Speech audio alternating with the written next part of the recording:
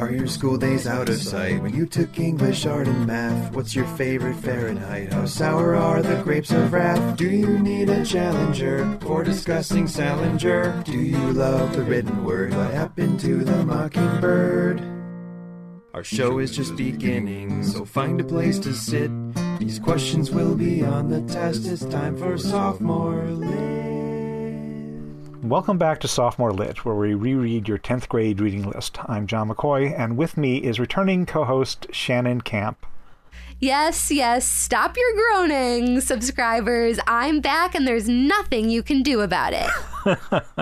Well, Shannon, I think people know you by now, but in case for some reason this is the very first episode of Sophomore Lit someone picked up, why don't you tell the people out there about yourself? I am an actor and writer and podcaster person here in Chicago, Illinois.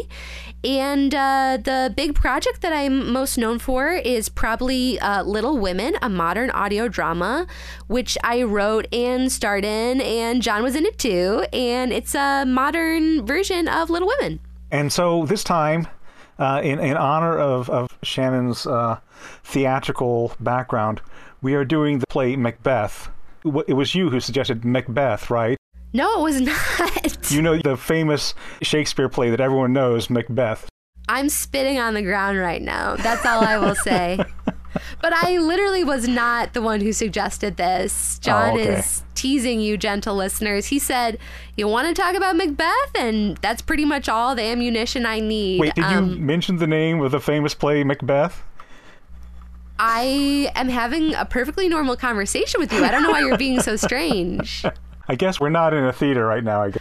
Yeah, listeners, I come from a theater background. I come from a pretty hardcore theater background. Like, when I went to school at Butler University, we did Shakespeare, we did Chekhov, we did the Greek tragedies.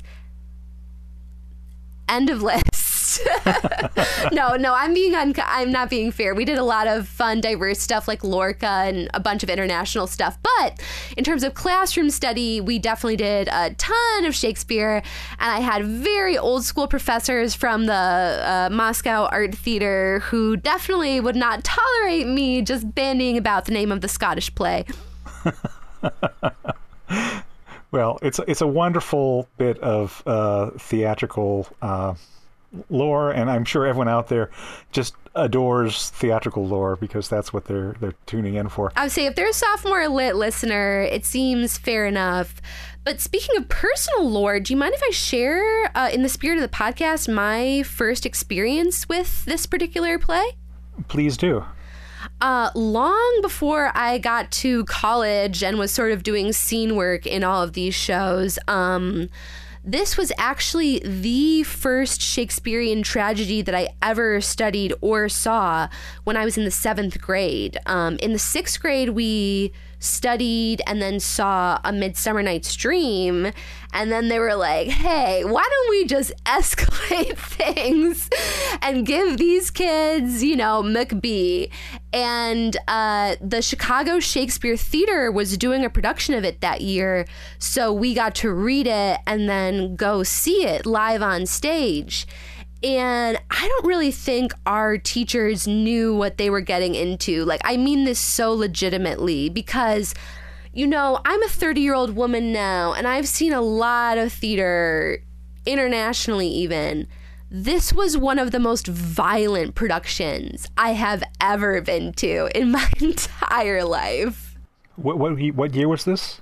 Oh, God. I was in the 7th grade, so it must have been 2004-ish. Yeah, that scans. There was this real vogue at that time for doing crazy, over-the-top Shakespeare. There was that movie, The Tempest, that came out at the time. There was the Titus Andronicus. Oh, don't even get me started on Titus. I have a real distaste for that play, and actually as I was rereading Mac for this podcast recording, I was like, I love that he is a little bit more restrained with the violence in this show than the just macabre fest that is Titus. But anyway, I feel like I can just speak to? I can just talk about the play openly, right? We're not trying to avoid spoilers. No. I no spoilers for a play that was probably first produced in 1606. And I assume, even if you don't have like maybe the most comprehensive knowledge of the Bard's body of work, this is one of the popular ones. Like, we're not talking about Timon of Athens or the Merry Wives of Windsor right now. So I feel like I'm in safe territory. But right from the top, it started with the scene of Macbeth gutting this enemy soldier, just like they talk about it in the dialogue, from his groin to his throat, which is something that's talked about in the dialogue, but it's not like normally seen on stage. So like right off the bat, we were like, whoa, okay, I guess it's this kind of show. But then things really, really ramped up, basically at the end of the first half. It's so my instinct to call things Act 1 and Act 2, but I know that's not how it is in Shakespeare. At the end of the first half, when they had the banquet and Banquo's ghost came out of the table, he just smiled and there was just blood just pouring out of his mouth all over everything. It was actually a very cool effect with him coming out of the table. But then we didn't really hit the peak until the second half of the show, after intermission, when Lady Macbeth offed herself. They had her in this is so fucking goofy and early 2000s. Pardon my French, dear listeners. It was a translucent bathtub, like a see-through bathtub. It's just, there's no other way to describe it. So then she, cuts her wrists and the water gets all red. And, for 7th graders, this was working incredibly well. We were like, whoa, this play is gnarly, man. I grew up in Illinois, not California. I don't know where that accent came from.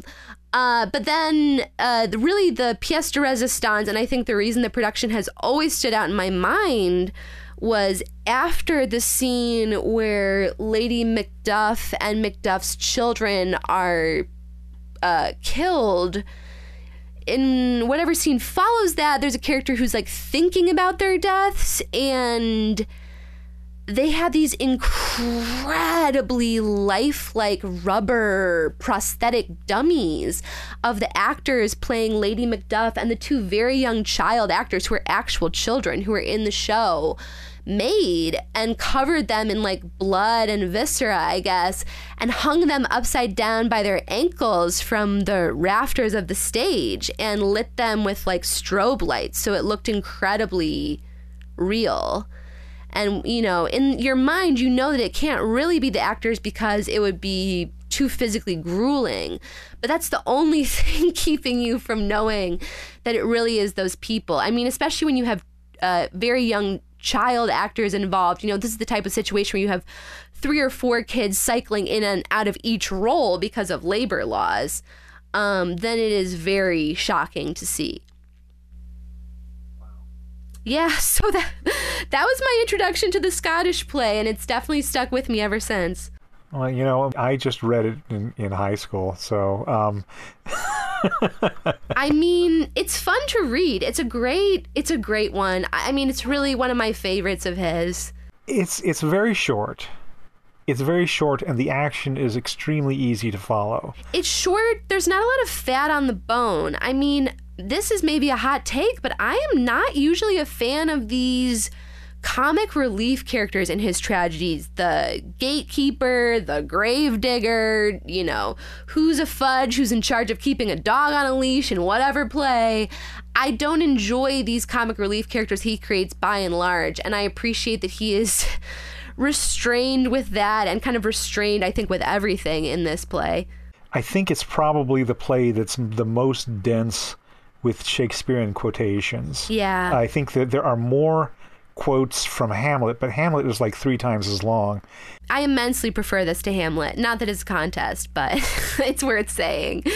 I read this when I was in high school, and then I reread it I think in college when I was taking a class on Shakespeare in performance.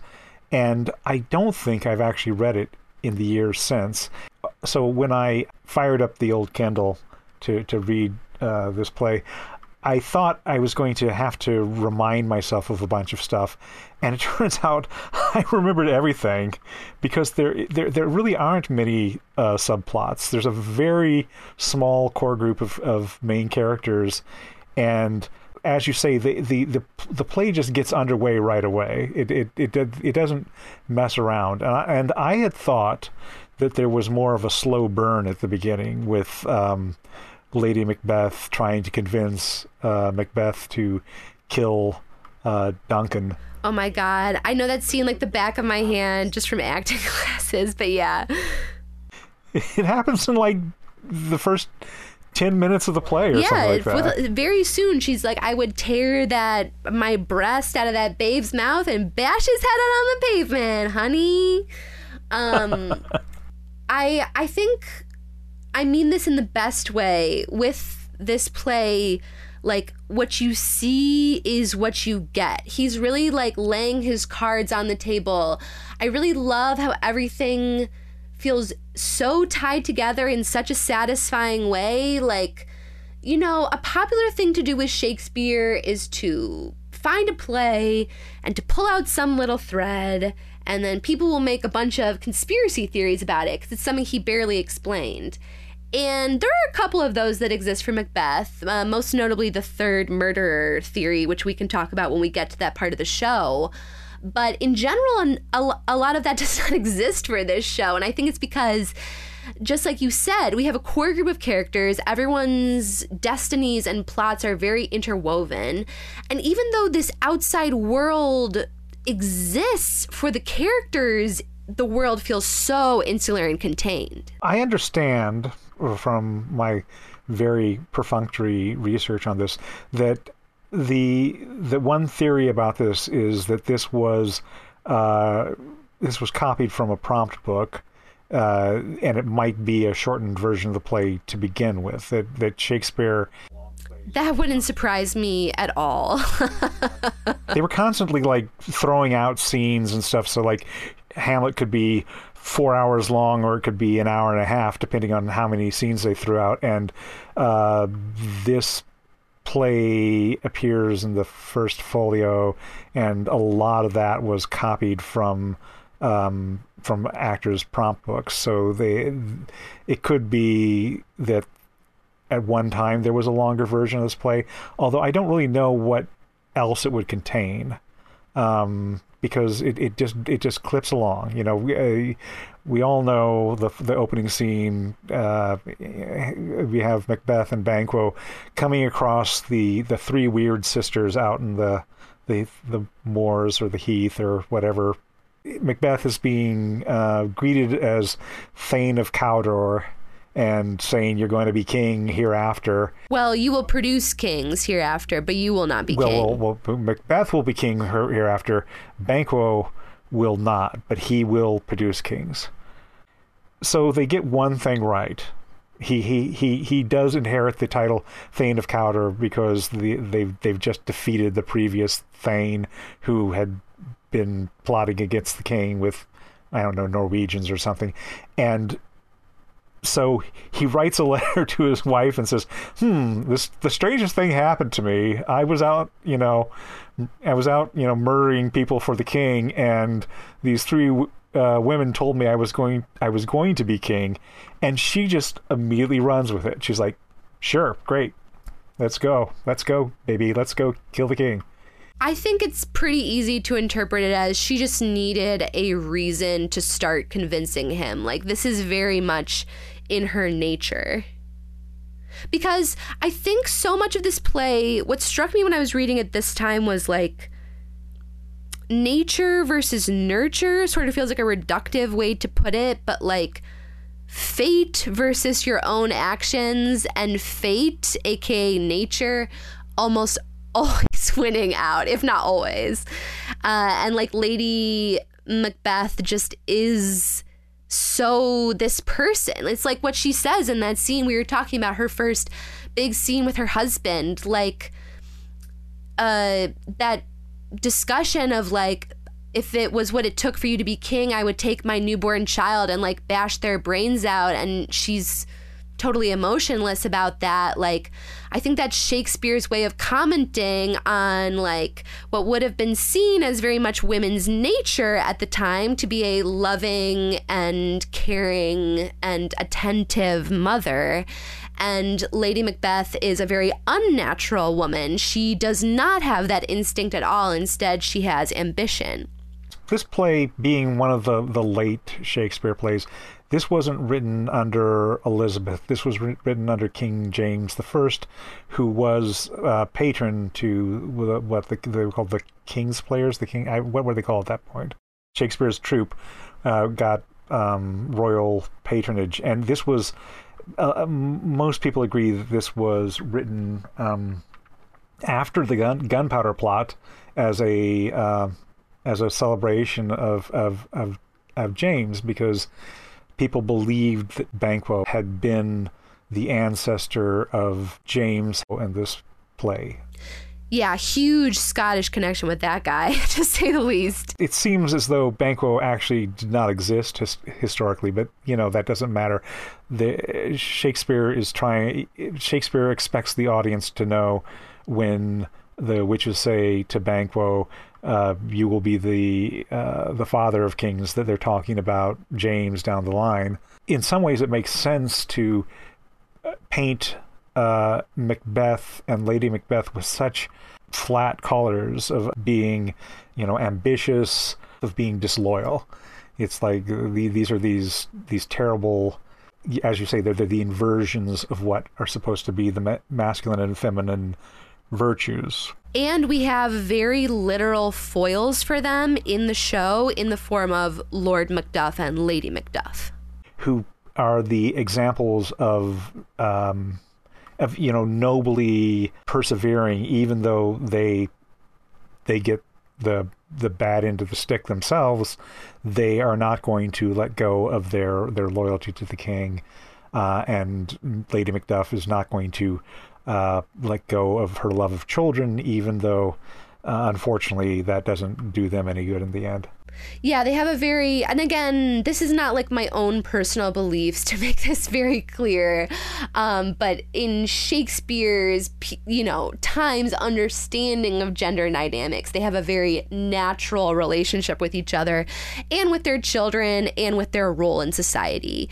And that was just what really struck me, like I said, when I was reading this time around, like, thinking about how this text kind of talks about, gosh, it's hard to put it into words. I guess what people deserve, and how that plays out in terms of fate. I thought that was very striking. This time reading it through, I was really struck by how everyone was fully themselves hitting the pavement. Shakespeare, one of the reasons why people point to Shakespeare as the beginning of modern literature is because he was famous for writing scenes in which characters spoke aloud what they were thinking, and we get to see a person at odds with themselves, with a person thinking through their plans, debating whether they want to take one course of action or another. There's this kind of this human heart in conflict with itself thing about Shakespeare. There's none of that here. There is no conflict before they kill the king. After they kill the king, there's remorse. There is paranoia. There is this creeping feeling that if they got away with it, someone else is going to do it to them. And so the action as such happens after the decision is made. I agree. It's interesting, this play, it doesn't plot along a traditional Hollywood 3-act structure. Let's put it that way, because as you said, in some ways, like, the biggest, most dramatic action is the inciting action, and happens so early in the course of the story, and then everything else from there is the fallout. So it's almost like we get what might be like the end of a second act climax in a modern story at the end of what we might consider to be the first act. Now that I'm an old man, what I find most amusing in Shakespeare are the various stage directions, because there's so few stage directions in Shakespeare. I was about to say, what stage directions? I mean, we all love Exit Pursued by a Bear, but I actually prefer to read from the first folio because I feel that many modern editions insert too much of their own editorial preference in stage direction. Right. No, that's certainly the case. But that's why I'm always fascinated when there is a notation, a stage direction, because I assume what's happening there is that's a very important set piece. There's going to be some effect there that's important to note. At the beginning, the witches, there's a stage note that says, or direction that says, witches vanish. And that makes me think there must have been some, like, very spectacular way that they did that. You know, at the time, they probably had a puff of smoke and they fell through the trapdoor.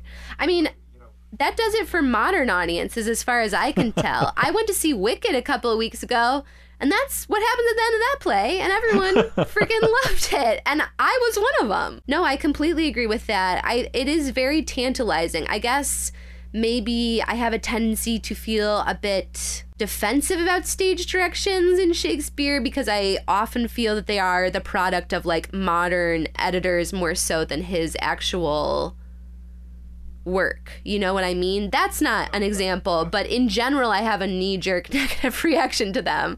Well, you're also a post-Stanislavski actor, and there's this, I think that anyone who came up after in theater after the 50s was probably told at one time by their acting teacher that the first thing you do when you get a script is you cross out all the stage directions. Oh yeah. Oh my gosh, yeah. It's your responsibility to find the character's motivation, and it's your responsibility to make those strong choices. That's very much like Peter Brook's The Empty Space, that book about direction that everyone reads. Yeah, totally that. Absolutely, there is that. I don't know, I guess I like how spare it is without the stage direction. Like, it's funny to mention Exit Pursued by a Bear, which is from A Winter's Tale, which is one of the problem plays. I have mostly seen problem plays in the past few years just because I think that's what companies are interested in producing right now, because they see it as like, oh, it's not overdone. We'll have Robert Fall direct A Winter's Tale, and you know, we haven't done A Winter's Tale here in 50 years. So that makes sense. But then you go see them and you're like, well, I understand why this is so little produced. Like, I think that's what I really like about Mac is like, I like that there is very little to no quote unquote comic relief. I like that we are sort of in this like relentlessly bleak, just sort of moving relentlessly towards our main character's fate and like his end. I really like how everything ties into one plot and we don't have a bunch of random subplots, because I feel like sometimes those are the bard's worst impulses. Act 4, Scene 1, which is the second big scene with the witches, where they're going to give their second set of prophecies for Macbeth. That starts out in the scene note as saying, "In the middle, a boiling cauldron." So this is Shakespeare, as everyone knows, the Globe, that kind of approach. There was a lot of people sitting around, looking around, saying like, "Well, here we are in Vienna, here we are in Florence, here we are wherever, oh, look at the woods out there," and you're supposed to like take it as read. I find it interesting when he specifies very specifically there's going to be this this set piece, and that's the cauldron, of course, is where the apparitions emerge from. So this is a big this is a big moment for them. You know, this is going to get the groundlings up and cheering. You know, when the various, like the what is it, the dead head with the armor on it comes up, or the bloody child comes up, and all these things. Yes, spectacle. It is, and there's even a stage direction that says music and a song, black spirits, and etc. Well, this is something that is not often talked about until you kind of get into the nitty-gritty of Shakespeare study. There's so many songs in his plays. So many passages were written to be songs or music. I mean, to go back to another problem play, when I did As You Like It, I think we had at least 3 full-on song performances, because it's not something that's being grafted in. There are all these written songs. The reason I like these sections is because I imagine that we have expectations about how Shakespeare is performed, but these were general entertainments, and they came with musical numbers. They came with introductions of people like coming out with instruments and stuff. Especially these later plays, the ones that were done for King James, these ones were often performed in court in closer quarters. And so there would be chamber music, there would be these kinds of interstitial things. And I just like that idea. You know, people take Shakespeare so seriously that I like the idea that there was a bit of vaudeville going on in Shakespeare. Yeah, absolutely. I think that, you know, if people are going to be standing there for hours, like, we think of them as like, oh, they were so hard up for entertainment, they'd watch anything. But like, I really don't think that was it at all. I think if you're going to be standing in a freaking pit with a bunch of other people for hours and hours, there needs to be spectacle. There needs to be effects. There needs to be music. There has to be things that you wouldn't be able to see in your everyday life. You know, it's the exact same reason why my father took me to see Wicked 2 weeks ago. Exactly. Nothing has changed. And that's what I love about his plays. I mean, obviously, I'm sure it goes without saying for, you know, any show of his you could talk about on Sophomore Lit, there is this element of universality. But what I really like about the Scottish play or Midsummer or something like that is I really enjoy the shows where he digs into just like straight up magic and supernatural elements. I think it's so much fun.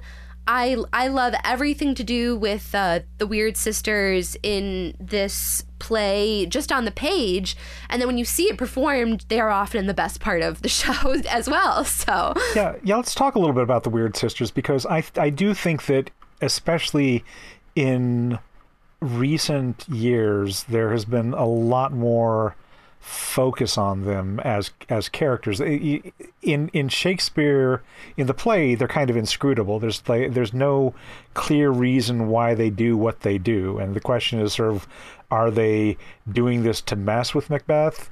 Are they doing this because they themselves are agents of fate, and they are just as much bound up in this inescapable fate as Macbeth? They're very strange, and they also talk to Hecate, which is very weird too. Yeah, to me there's like, it's hard to have a wrong interpretation of them because I enjoy pretty much both of those things you both talked about. Like, the idea that they are just vessels for fate is interesting, and the idea that they are being like mischievous and kind of intentionally leading him astray is interesting. And it's actually also really easy and possible to marry those two ideas, I think. Like, they know what's going to happen, so they make it happen in like a way that's as shitty as possible for Macbeth. I really like that idea too.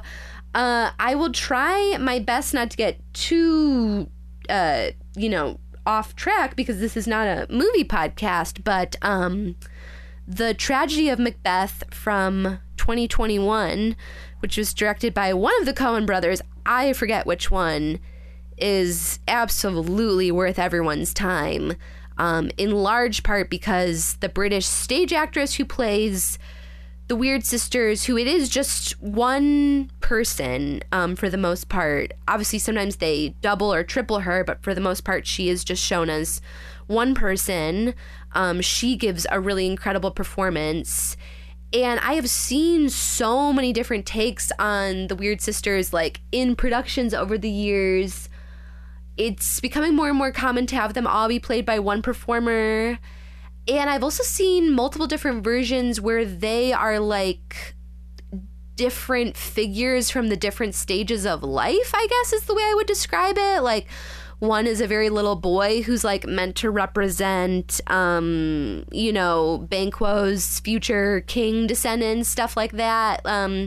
So yeah, it is really interesting. To me, any way you want to read it makes sense because they are so abstract. They are associated with the Norns, the Norse fates, the three women who sew everyone's lifelines. There's this tradition in depictions of witches of having the maiden, mother, and crone together, and so sometimes they're done that way. That's not specified in Shakespeare, but again, there's no wrong answers here, I guess. Yeah, I think that's the beauty of Shakespeare, honestly, is that because it's not specified, we can do whatever we want to a certain extent. Now, you mentioned how much you don't like these little comic actors, but there is in this play there is a scene with the porter. I think the porter is fine for his one scene, but if that scene were any longer or any more, I would have a problem with him. And I do feel that people who play the gravedigger in Hamlet chew the scenery a bit. Okay, there, I said it. The porter is the one scene that people point to say, well, this was definitely a play that was written in some ways in response to the gunpowder plot. The porter talks about letting in an equivocator, a farmer, and someone else, these people into hell. And when he's talking about the equivocator, he's talking about a Jesuit. The Protestants in England had this idea that Jesuits were out there trying to teach people to lie because there was a doctrine of equivocation. If telling the truth would cause something unjust to happen, you should find a way to tell only enough truth to satisfy your honor and God's honor, that you do not lie before yourself and God, but you are under no obligation to help someone in an injustice. And the Protestant view was that was, those evil Catholics telling people how to lie, and and of course, when Guy Fawkes tried to blow up Parliament, there was all this like, well, he's Catholic, he obviously was in the hands of evil Jesuit assassins and all this stuff. It's very bad. I don't like this, but it is there. And one of the things that's interesting to me about that all is the people who equivocate the most in this play are the Weird Sisters. They're the ones who say one thing that implies something, but they're actually withholding just enough of the truth that Macbeth and Lady Macbeth, get the wool pulled over their eyes, and they think, oh yeah, I'm safe. Trees don't move. Men are born from women, whatever. And of course, there's this kind of delight in the audience finding out how the fate comes true anyway. Yes, absolutely. I mean, I think we, as a people throughout history, have always loved to see others hoisted by their own petard. And this play is a record example of that happening.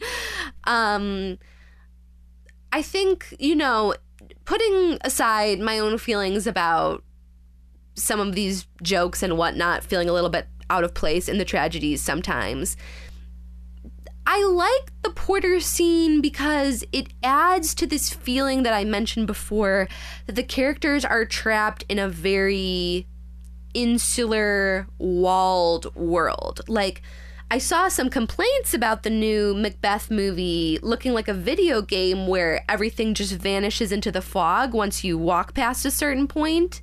But to me, that is actually kind of almost like an interesting thematic thing to play with for this show, because it feels that way. It feels like if you do walk enough steps past the castle, you might vanish into the ether. You know, Macduff and his party, they escape from, you know, the area where the rest of the characters are, the region. I don't even know how to refer to it. But then they immediately come back when anything needs to get done, and they're punished harshly for leaving. Like, when Macduff escapes, his whole family is immediately brutally slaughtered. And I do think that claustrophobic feeling of, like, we are all stuck in here together really kind of gives a helpful context to Macbeth and Lady Macbeth's ambition, because they're not modern characters where it's like, you know, people love to transpose Macbeth onto a big corporation or something for a show, but it's not that. There is no other place for them to rise up the ranks. This is it. I love what you say about not being able to escape the castle. Macbeth kills Duncan in Macbeth's castle. You know, that again is a perversion of hospitality. But everything seems to be happening in this castle, and the minute that Duncan is found dead, Macbeth runs out and kills the two guards to say, oh, it was them, and everyone just buys it, I guess. There's a lot of people taking things on faith in this play. Or are there? I mean, like, I've also seen it played that everyone is suspicious of them to some extent, but it's like, what can you do? They are in charge now. It's very interesting. I mean, if I can talk about the third murderer a little bit here. Oh, yeah, sure, please. So, for the record, just like I don't love comic relief characters, I don't love Shakespearean conspiracy theories.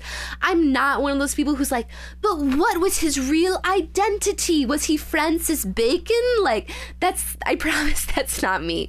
But it is interesting just because sometimes Shakespeare throws in little details that I think we are perhaps meant to read more into, and sometimes I think he's just a little bit lazy and like forgets the continuity of his own writing, so we can play with ideas that he may have never meant to be there. And one of the big things is, Macbeth sends these 3 guys out to kill Fleance, but we only ever see 2 of them on stage speaking after the botched assassination attempt. We have the first murderer and the second murderer. So the identity of the third murderer has been, hotly contested over the years.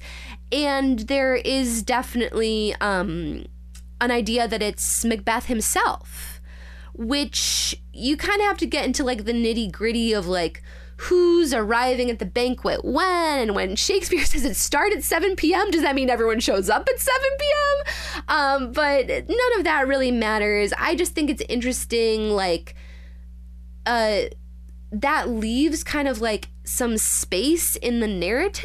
Like, if we were to think of this almost as a whodunit for other characters to be up to shady dealings, and just to use it as an example, I've seen other productions do other things with the third murderer, but because it is an example that sophomore lit listeners could go out and watch themselves. In the new Macbeth movie, the third murderer is Ross. And Ross becomes a character, probably out of all the guys, Ross, I think, is one of the least actually defined on the page in terms of character traits and what he's up to.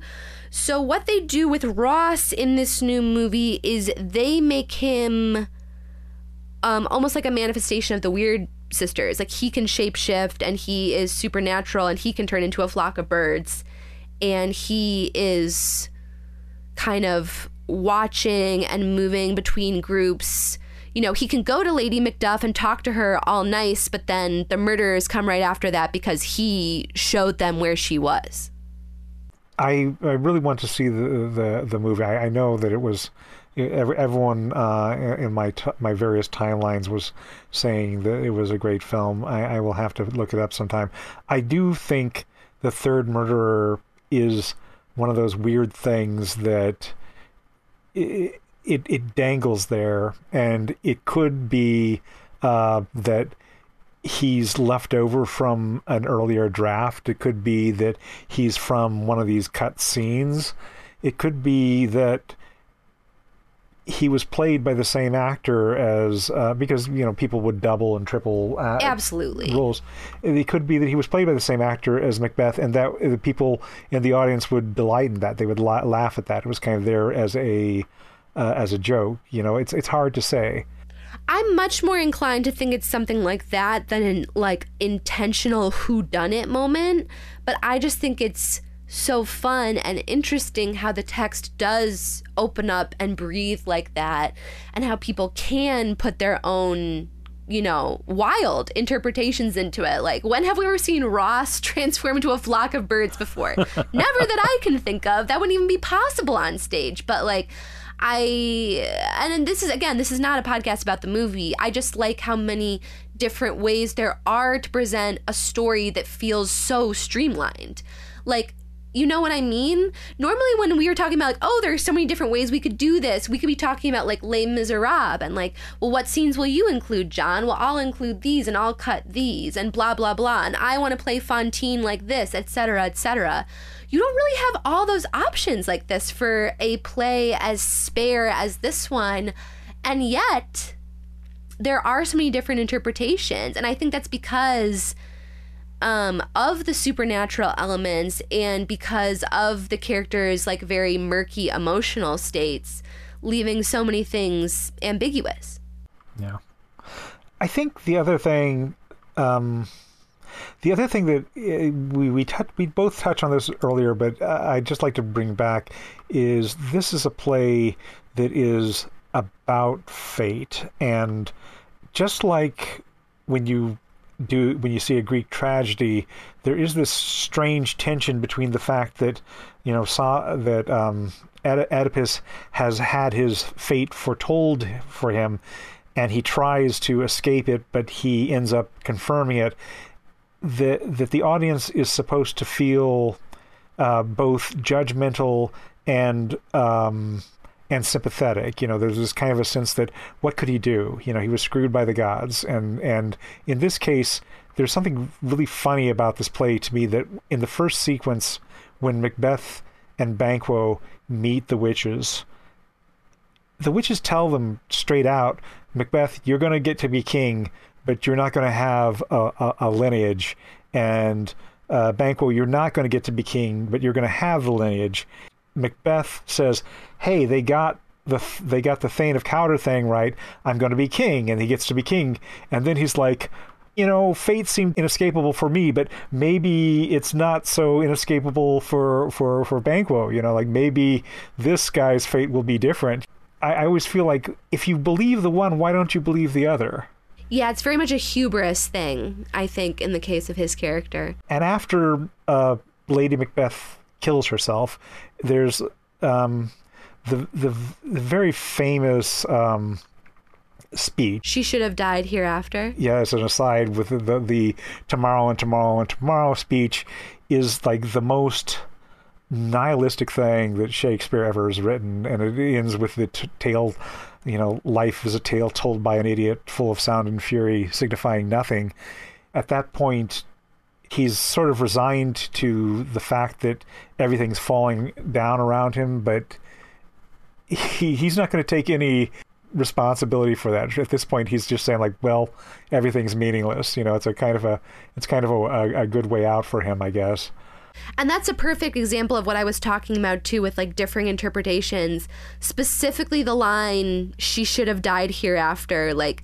We could write a book just on all the different ways people have played that single sentence, because it is not a normal thing to say about your wife.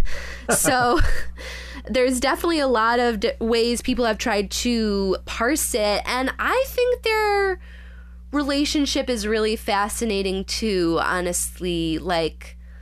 God, we could do a whole pod just on unpacking the two of them, honestly. Like, I want to know what the plan was, because things fell apart so fast. When they start falling apart, Lady Macbeth starts going crazy, like, just in the same way that she became murderous at the drop of a hat. She goes crazy at the drop of a hat. It's not like Ophelia kind of languishing on and on from sequence to sequence or whatever, or Hamlet doing this slow burn of, is he going crazy, is he not? Like, she goes cuckoo for Cocoa Puffs right away.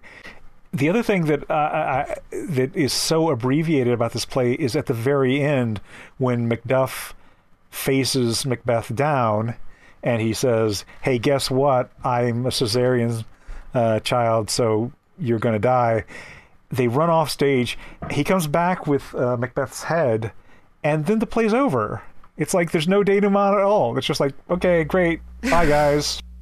I mean, to backtrack briefly to Lady M, I think you could go back to the fate idea there, and it's like she loses her mind as soon as the deed is done because she has fulfilled her life's purpose.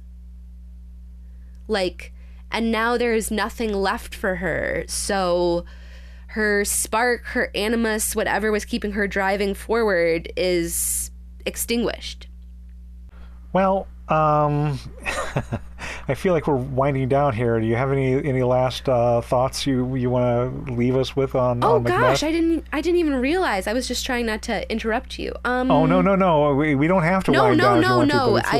We haven't moved in a chronological way for this show at all. So I'm just making sure I've covered all of my bases. Yeah, I don't know. It's a great one, right? Like, everything I said about that production at the beginning, now from the perspective of a 30-year-old in 2022, I'm sort of tee-hee-heeing and whatnot. But when I was a kid, it really did impact me, and it made me excited.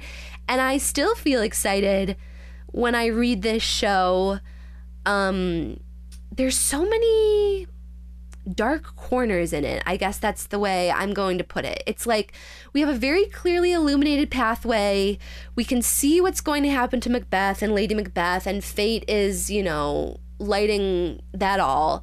But there are all these dark and mysterious corners, and because Lady Macbeth and Macbeth do have this sort of, again, I'm just going to use that word, unnatural relationship, there will always be different ways to interpret their scenes, and I guess that's why I love it. I feel like half of this podcast I've just been saying, well, you could interpret that anyway, which is like not having an opinion, but I mean it in the best way. Like, American theater can be so literal. Like, if you turn on a faucet, there better be real water running out from the faucet on stage. The audience has to see real water drip, drip, dripping. And I like that this play is not that. Thanks again to my co-host, Shannon Camp. Her podcast is Little Women, a modern audio drama. Sophomore Lit is brought to you by the Incomparable Network. Find more funny, smart podcasts online at theincomparable.com. You can write the show at sophomore.literature@gmail.com, or you can join in the discussion, either on the Sophomore Lit Facebook page or the Incomparable membership Slack. Oh my God, John, I sounded insane, but thank you. Drip, drip, drippin'. I don't know where that came from.